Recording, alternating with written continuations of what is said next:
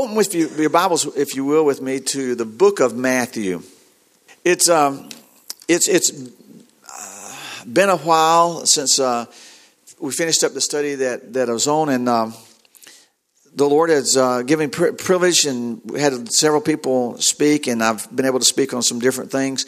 But I've been praying. I just love, and I love preaching kind of through a book or a topic or something like that. And as I prayed and just sought the Lord, what do you want? What do you want me to share? And I realized 30 something years of pastoring, and I preached through Mark, and I preached through Luke, and I preached through John, and in the book of Acts, and a lot of different books, most of the letters in the New Testament. And I realized I'd never preached through the book of Matthew, and I have no idea why I've never preached through the book of Matthew. I preached, obviously, there's some powerful sections there of the chapters 5, 6, and 7 of the Beatitudes, the Sermon on the Mount, and a lot of neat stuff. But the more I prayed and the more I just began reading and reading about Matthew and all this, I really got kind of excited. I did get excited. So right now, my goal is set on Matthew. I don't know if I want to preach, just take it and go through it a verse at a time. That's what I love to do. But we're going to start there, and we're going to see what happens. Is just kind of interesting. Renan was a French skeptic. Okay, so that's consider the source. He was not a believer. He was a skeptic of the faith. But Renan, I'm quoting him, said that Matthew is the most important book of all Christendom. And he went on to say that the most important book that has ever been written anywhere is the Gospel of Matthew. Now, that is from a French skeptic. So I thought, wow. And if you look at that, it's kind of the first book in the New Testament. It's kind of the hinge between between the Old Testament and the New Testament. There, matter of fact, the Old Testament, and we're going to see this. The Old Testament is types and foreshadows and prophecies to the nation of Israel primarily, but telling that someone was coming, a Messiah was on the way. A Redeemer was on the way. He was coming, and that's the message as we read through the Old Testament. And then when we get to the book of Matthew, the writer of Matthew seems to be shouting, "He's here! He's here!" The writer was a disciple. He's called Levi. I don't know. I've looked at this. I can't find. Levi is a Greek name. Best I can find, Matthew is a Hebrew name for Levi. And I know that Jesus changed, was it the other disciple? Simon. You remember he said Simon, and he renamed him Peter. And somewhere along the line, I couldn't verify. Maybe you know, it can help me do that biblically. I don't know if Jesus renames Levi Matthew or not. I don't know that, but anyway, he's it's the same. Levi and Matthew are the same person, and he was a Jewish. What was his occupation? Tax collector. He was on his job collecting taxes when Jesus called him to follow him. He wasn't the most popular guy in town. Matter of fact, Jewish tax collectors that worked for the Roman government collecting taxes from their own countrymen, from Jews, were hated. They were despised. You remember the story in the gospel accounts there of who was the other guy? Nicodemus, that was a tax collector. And you remember, no, Zacchaeus was a tax collector. And climbed a tree because nobody let him get in to see Jesus there, and he's going through Jericho, and Jesus goes home with him. And one of the things that Jesus confronted with Zacchaeus was, and Zacchaeus with Christ there in his home under the conviction said, "Hey, that which I have taken illegally, or by usury or unjustly. I'm going to restore. And he told how he was going to do that. And Jesus, and listened to Zacchaeus, Jesus would say, hey, surely today salvation has come to this house. So the way that the tax collectors, the amount of profit they made was how much more they could collect above what Rome required. So this was Levi, but yet here Jesus was, and he tells him, come follow me. And Levi does. Matthew, the writer of this book, gets up and followed Jesus. Some sources say that, and I haven't counted them all yet, but one of the things that I looked at is that there's 53 quotations. Matthew quotes from the Old Testament 53 times in this gospel, and there's 76 references to other passages in the Old Testament. Now, how many books are there in the Old Testament? 39. And Matthew makes reference to at least 25 of those. So he is a Jewish man that is probably very familiar with the Jewish religion and with the teachings of the prophets and the laws and the prophets and Moses and all that. So we're gonna. That makes sense then as we read this that Matthew is going to come across primarily as a gospel that is written from a Jewish framework. Matter of fact, there's a lot of evidence that says that Matthew was written in Hebrew originally. It's interesting to find that out. There's kind of a little bit of discussion about when it was written. Best I can determine from the sources I've read and what I believe to be is that probably Mark was one of the earlier gospels. Matthew was pretty much early on with Mark. Maybe it may have been Mark first and then Matthew, but pretty much. And then of course we know then Luke and then John would be a little bit later. But one of the things that interested me, it was interest to me in the Gospels. This perspective of the Gospels.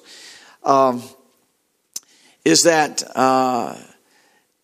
4 times in the Old Testament, 4 times reference is made to Christ. Very specifically, in each one of these 4 times, it's always introduced with the phrase. Now, he's referenced many more times, but there's 4 times where the Old Testament writers use the word behold. Like we're going to go there just in a minute. But in Zechariah 9:9, the writer of Zechariah says, behold thy king, O Israel. Behold thy king, O Israel. And Matthew writes from the perspective, and known as the gospel of the king. He's going to, as we look at this book, he's presenting Christ as the king. Another Old Testament reference says, behold the man. Luke would be a gospel that's known as the gospel of the Son of Man, presenting Jesus as a Son of Man. Another Old Testament prophet says, behold my servant. Mark, writing from the standpoint of the gospel of Christ as a servant. And then we are very familiar with another Old Testament says, behold your God, or behold thy God. And John writes from the standpoint of the gospel of presenting Jesus Christ as a Son of God. So it's really interesting to me. As I looked and ran across those this past week, I was trying to find it. And I said, I know that there's some reference. I've read there's some reference to that says, behold thy king, O Israel. And I'm trying to find it, and I'm going in Blue Letter Bible, and I'm misspelling O. Okay, I'm not putting the OH or the O. So there it is. But I had fun looking at these. So from these perspectives of the Gospels, we're going to see that Matthew now is presenting the perspective of that Christ is a king. He's the one that the Old Testament have been promised is coming, and now he's coming. Zechariah 9:9 says, rejoice greatly, O daughter of Zion. Shout, O daughter of Jerusalem. Behold, thy king cometh unto thee. He is just in having salvation, lowly and riding upon an ass and upon the colt of the foal of an ass. Matthew chapter 21. Who's got that? Read the first 11 verses to us. Matthew 21. Who's got it? Stand up, read it good and loud. This is a fulfilling. Matter of fact, Matthew makes a point of going back and making the connection with Zechariah 9:9, that this is a fulfillment of that prophecy of that the prophet prophesied. Now, with that, as he's presenting Jesus as the King of Israel, Matthew starts out, it's important for a king, his lineage, his ancestry, because usually they want to. Usually they're connected to a royal line. There's something there that says that they're fitting for this position because of their ancestry. Matthew starts this out, and in Matthew 1:1, he says, "The book of the generations of Jesus Christ, the Son of David." Now look at that. The Son of David. Of course, every Jewish reader, realize the significance of David's reign, of the prominence that under David of Israel becoming this world power, and then the splendor of Solomon's heir, or David's heir, Solomon after him. So that's why I think Matthew starts out the book of the generation of Jesus Christ, the Son of David. And then he says the son of Abraham. Now, it's interesting in Genesis. Go with me to Genesis chapter 22. In Genesis 22, and this is a story. This is it's significant, I think. And it came to pass after these things that God tested Abraham. Remember, God had promised He was going to make a great nation of him. And Sarah was too old to have a child, so Sarah and Abraham tried to help God out. And Ishmael was born. And God said, that's not the way I do things. So then God told him He was going to give him a son by Sarah. And so after Sarah was too old to have kids and Abraham was up in years, she had this son. Was it Isaac? All right. And then, so God tested him and said to Abraham, "Behold," and Abraham said, "I'm here." And God said to him, "Take now thy son, thine only son Isaac." It's interesting to me that God refers to him as his only son, because Ishmael at this point is probably a young teenager. But when we get over, as you read in the New Testament, you'll see again that Isaac is a son of promise. Ishmael is a constant reminder I believe to me, but to Abraham and the others, he was a constant reminder that when we try to help God out, God says He's going to do something, and we say, "Okay, but I don't see how you can do that. I can help you out a little bit." That's when we get in big trouble, okay? But He says, "Take now your son, the only son Isaac, whom you love, and go to the land of Moriah, and offer him there as a burnt offering upon one of the mountains that I'm going to show you." And Abraham got up early in the morning, saddled his donkey, and took two of his young men with him, and Isaac his son, and he split the wood for the burnt offering, and he got up and he went to the place which the Lord had told him. Then on the third day, Abraham lifted up his eyes and saw, and God said, "This is the mountain." And my understanding is that this is probably where the Temple Mount is now, up around, may even be the very spot where the Dome of the Rock is sitting, somewhere in that area. And on the third day, go back up, Craig, let me get a run there. God said, "This is it." And Abraham said to his young man, "Stay here with the animals, and me and the lad will go yonder and worship and come again to you." I love that statement. And it's a big statement. And the only way I can just, all I know is Hebrews, when it's talking about, in Hebrews 11, it's talking about the men and women of this great hall of faith, that people that have trusted God, that had great faith. And in Hebrews 11, it says that by faith Abraham offered Isaac, knowing that God was even able to raise him up from the dead. Now, we look, and I'm thinking, God, first of all, I can't understand why God would give you a son and then say, "I want you to go sacrifice him." Yeah, it's just, it's unheard of. You don't do that. He must have surely, there's had to be times when they say, "God, this is not you. This is Satan trying to trick me to get me to kill the son of promise." So there must have been a time, Jim, when he was wrestling and said, "Okay, I thought I knew God's voice. I known God. Is this really you?" But then when he gets to that point of really settled, it's God, then the faith he had. Now remember, we're looking back and we have God's, we've got scriptures, and we've got Christ raised from the dead, Christ's great pronunciation there to Mary and Martha. "I'm the resurrection and the life. He that believeth in me, though he dead, he'll live." But here Abraham says to the men, "You stay here, And Isaac and me are going on, and we'll be back. That's what I said, and we'll be back. So Abraham took the wood, the burnt offering, and he put it on Isaac, his son. And you get to picturing this again of so much of Christ carrying the cross, of the miraculous birth of Christ, of the miraculous birth of Isaac. You get this picture. And so he lays the wood upon Isaac. He took the fire in his hand and a knife, and they go up toward Mount Moriah. And Isaac spoke to Abraham, his father, and said, Daddy? And he said, what do you want, son? And he said, I've got the fire and I've got the wood. And Isaac's old enough to understand that when his dad had sacrificed before, there's always a sheep or an animal of some kind. And he said, but where's the lamb for the burnt offering? And then by faith, and you're familiar with it. And Abraham said, my son, God will provide himself a lamb for a burnt offering. So they went on together. We read this, and every step that he's taken up the mountain, every step he's taken, Abraham knowing what God's called him to do, and it's just amazing to me. And so as they go up the mountain, and they came to a place which God had told them of, and Abraham built an altar there, laid the wood in the altar, and by this time, this is really when, and then he ties Isaac, his son. He ties his, I'm assuming he ties probably his hands and his feet. And maybe it's a picture I've seen growing up, I don't know, but a picture of him, of this young son. And he takes him, and then he lays him on top of the wood on the altar. We're not told of any interchange there between Isaac and his dad. Wow. All I can say is this. It's almost.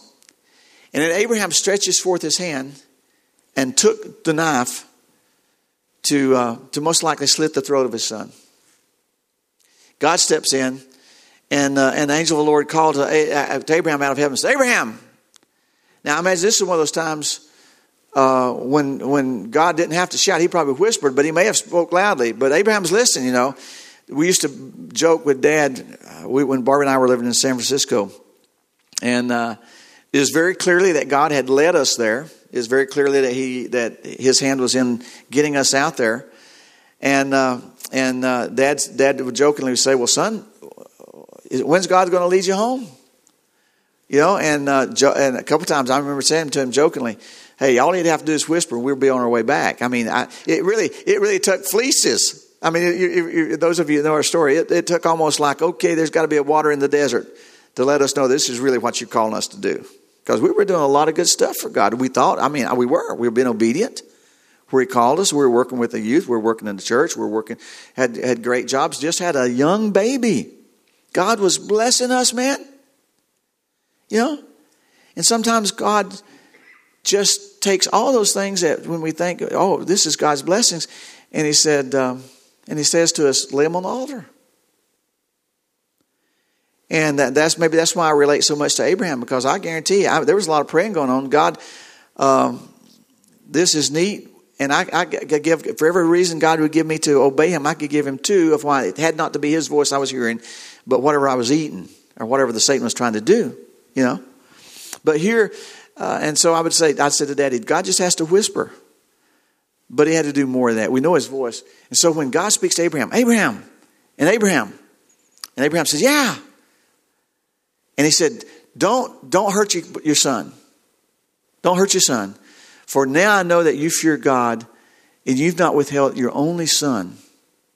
Your only son. In other words, he said, Abraham, now I know that you love me more than anything else in the world and the world itself. I know that your love for me is greater. Now look at what happens here. And so Abraham lifts up his eyes and looks, and behold, a ram caught in the thickets by his horns. And Abraham went and took the ram and offered him up for a burnt offering in the stead of his son. Okay. And Abraham called the name of the place Jehovah Jireh. This is where we get right that the Lord God provides. Okay. He provides. In the mount of the Lord it shall be seen. And the angel of the Lord called to Abraham out of heaven the second time And this is the promise. And he said, by myself I have sworn, says the Lord, for because you have done this thing and not kept your son, your only son, that in blessing I will bless thee, and in multiplying I will multiply your seed as the stars of heaven, and as the sand which is above on the seashore. And your seed shall possess the gates of his enemies.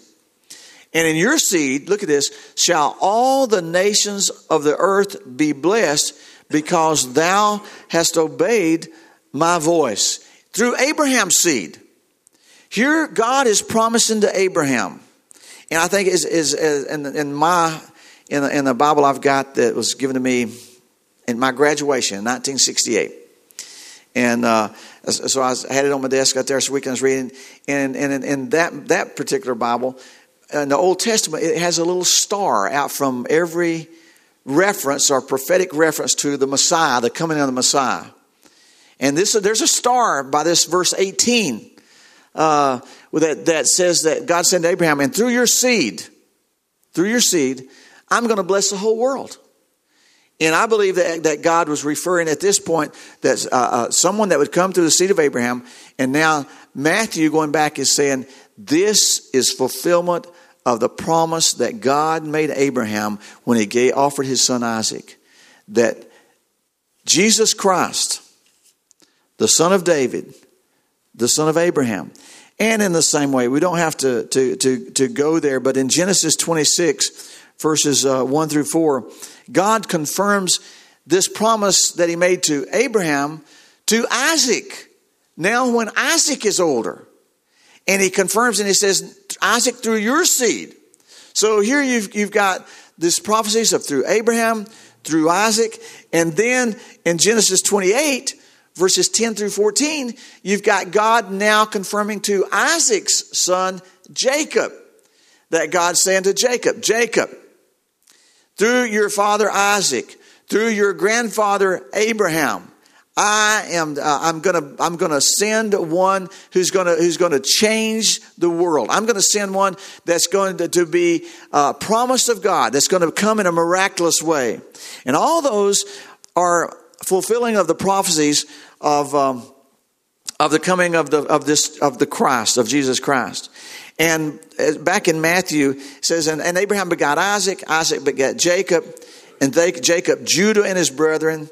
And then it's a story. And every one of these, I read these and I think every one of them is almost a story. Judah, how his son was married to Tamar, died with no kids, and then how the situation there, and then through Tamar, then through Pharez and Esrom, and Amram. And then verse 4, Amram begat Amminadab, Amminadab begat Nahshon, Nahshon begat Salmon. And then verse 5. And when you get to verse 5, boy, you're getting some good stuff. Verse 5 says, and Salmon begat Boaz of Rahab. Rahab is this, remember the story of Rahab? What do we know about Rahab? She was a harlot. She lived in Jericho. Yeah, the Israeli spies came to spy out Jericho as they were on the God was delivering enemies into their hands. The Jewish spies, is it Israeli spies? I don't know if it makes any difference there. That's who they were. But they came into Jericho. Authorities get word they're there. They go into Rahab's house that's built into the wall of the town. And the scripture says she was a prostitute. And they go into her house, and she hears that they're hunting for us. She takes them up on top of their house. Remember that story? Where's that? Joshua 6. Joshua 6. That's the story. Is she takes them up there. She hides them. The men come looking for them. She sends them off in the wrong direction. And then she goes up on top of the rooftop and tells the spies, hey, I've sent them the wrong way. I think I can let you down now. But the spy said, okay, because you've done this for us, when we take the city, and of course, the inhabitants of Jericho felt very secure. The walls were impenetrable. But when we take the city, you be sure that when the siege starts, get your family in your house. Don't anybody go out in the streets. If you go out in the street, they're liable to be killed. And we can't be responsible. But you get everybody in your house. And then there was a sign they gave him. Joshua 6:25. And Joshua saved Rahab the harlot alive in her father's household and all that she had. And she dwelt in Israel even to this day because she hid the messengers which Joshua sent to spy out Jericho. You remember the sign that he gave her? The scarlet thread in the window. You hang this scarlet thread, the scarlet cord. Yeah, it's probably bigger than a thread. I think of the scarlet cord. Now, what do you think that's representing? Absolutely. It's another, hey, the scarlet, the blood, I think of the Passover. Remember back in Egypt, before they let them out, they had to have the blood applied. And so this scarlet cord, and this lady, regardless of her past, and in verse 5, I see so much grace and forgiveness and mercy and excitement that God uses. And so here he's saying that Boaz, that Salmon with Rahab had Boaz. Now, you remember the story that Boaz and this love story, Old Testament love story in the book of Ruth. Whew. I mean, the night at the threshing floor, and handfuls left on purpose, and her taking a bushel or a bushel and a half of grain home to her mother-in-law, Naomi. And Naomi realizing, hey, somebody's taking notice of you, young girl. You remember the whole story. Now, Ruth was not a Jewish girl. What nationality was Ruth? Moabite. She was a Moabite. She was from Moab. Remember Ruth and Orpah that Naomi and her husband had left Israel to go because of famine to find work, found food. While they were there in Moab, her two sons marry. What was that, Malion and Chilion? Anyway, they marry. They both die. And so Naomi hears things are better back where she came from. And all she's got, she's lost her husband, she's lost both her sons, and she's got these two foreign daughter-in-laws. And so Naomi's going to go back. And Orpah and Ruth are kind of going with them, and they come to a point, and Naomi says, "Girls, hey, I'm too old. I'm not going to have any more. I'm not going to have any more sons." And the custom was, if a son died, didn't have any kids, that a brother that was unmarried would marry that keep and keep the family going. She said, "I'm not. I'm old. I'm not going to have any more boys. You go back to your people. It's more likely." Because if you go to Israel with me, there's liable to be some racial prejudice there. Hey, it's not going to be easy sailing. And I have nothing left there but hardship. And remember, Orpah, Naomi says, and Orpah says, all right, I will. And remember the big story that there, Ruth. Well, she said, where you go, I'll go. Where you die, I'll die. Your people will be my people. This beautiful, beautiful story. So Ruth goes with her. And there, while Ruth's gleaning the fields and providing for her older mother-in-law and her, Ruth, this young widow, is taken notice of by this older gentleman, older landowner, Boaz. And he's a man of integrity. And remember the story of how when her mother-in-law tells her, hey, this is something special. And by the way, he is one of the kinsmen that could take care of us. So you go do this. And so she does, and Boaz sends her back and said, hey, I'll take care of this matter before the day's out. But there's somebody else that's a closer kinsman than I am. Remember the story there. And he goes, and the guy says, absolutely, I'll take care of her.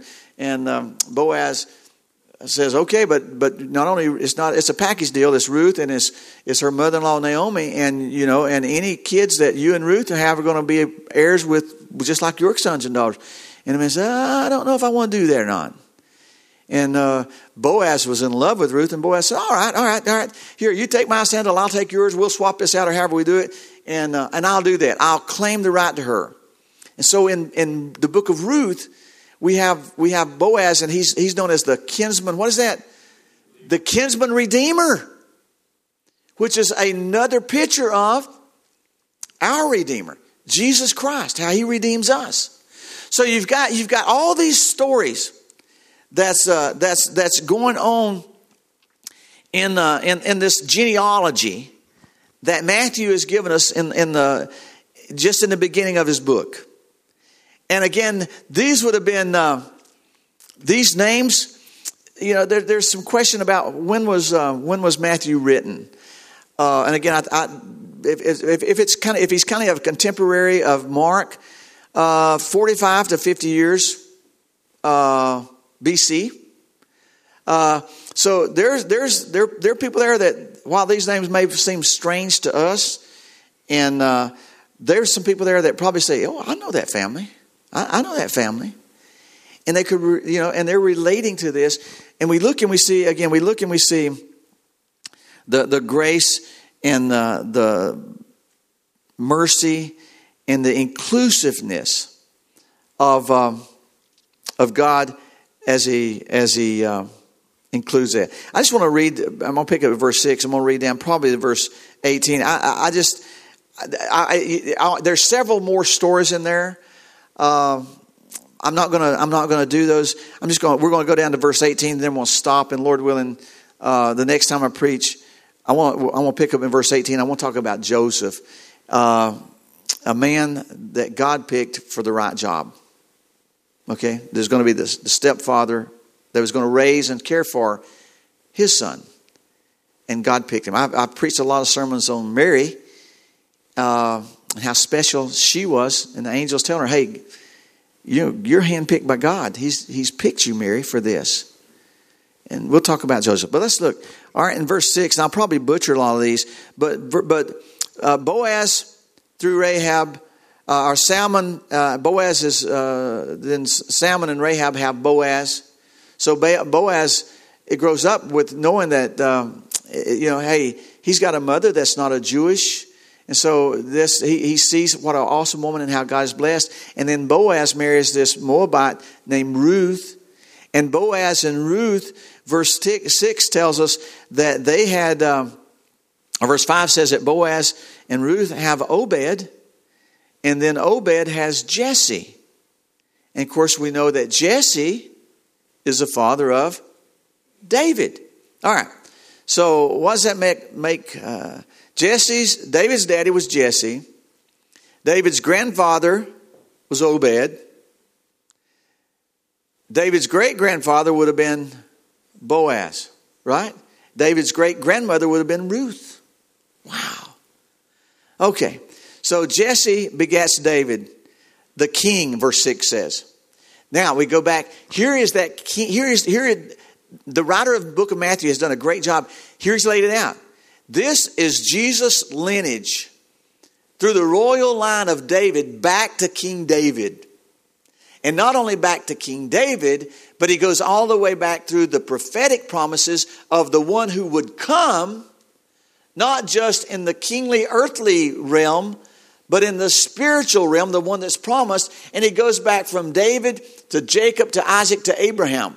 And he goes on and he says, and Jesse begat David the king, and king begat Solomon of her that had been the wife of Uriah. And he goes all the way down and all these names.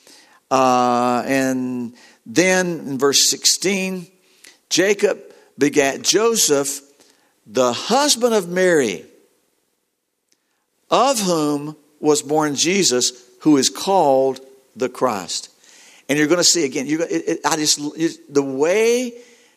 The way he presents it has to be very clear. And the Holy Spirit of God is using this Jewish writer to make it just that clear. That now Joseph, while he was the husband of Mary, Jesus was not begat by Joseph and Mary. Jesus was born of Mary. Jesus, who is called the Christ. And then verse 17 says, so all the generations from Abraham to David are 14. From David to the carrying away of exile into Babylon was 14. And the carrying away of exile in Babylon until Christ was born is 14. Probably some significance there, I think, again, of how God does things in exactly the right time, in exactly the right way.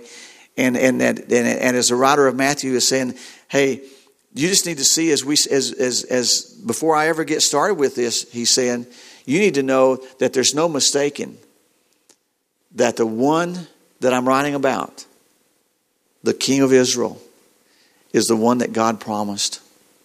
And as we go through this, we're going to see the significance of not only realizing that He is the King of Kings and the Lord of Lords, and He is the King, was the King of Israel, but He also wants to be our King. Our King.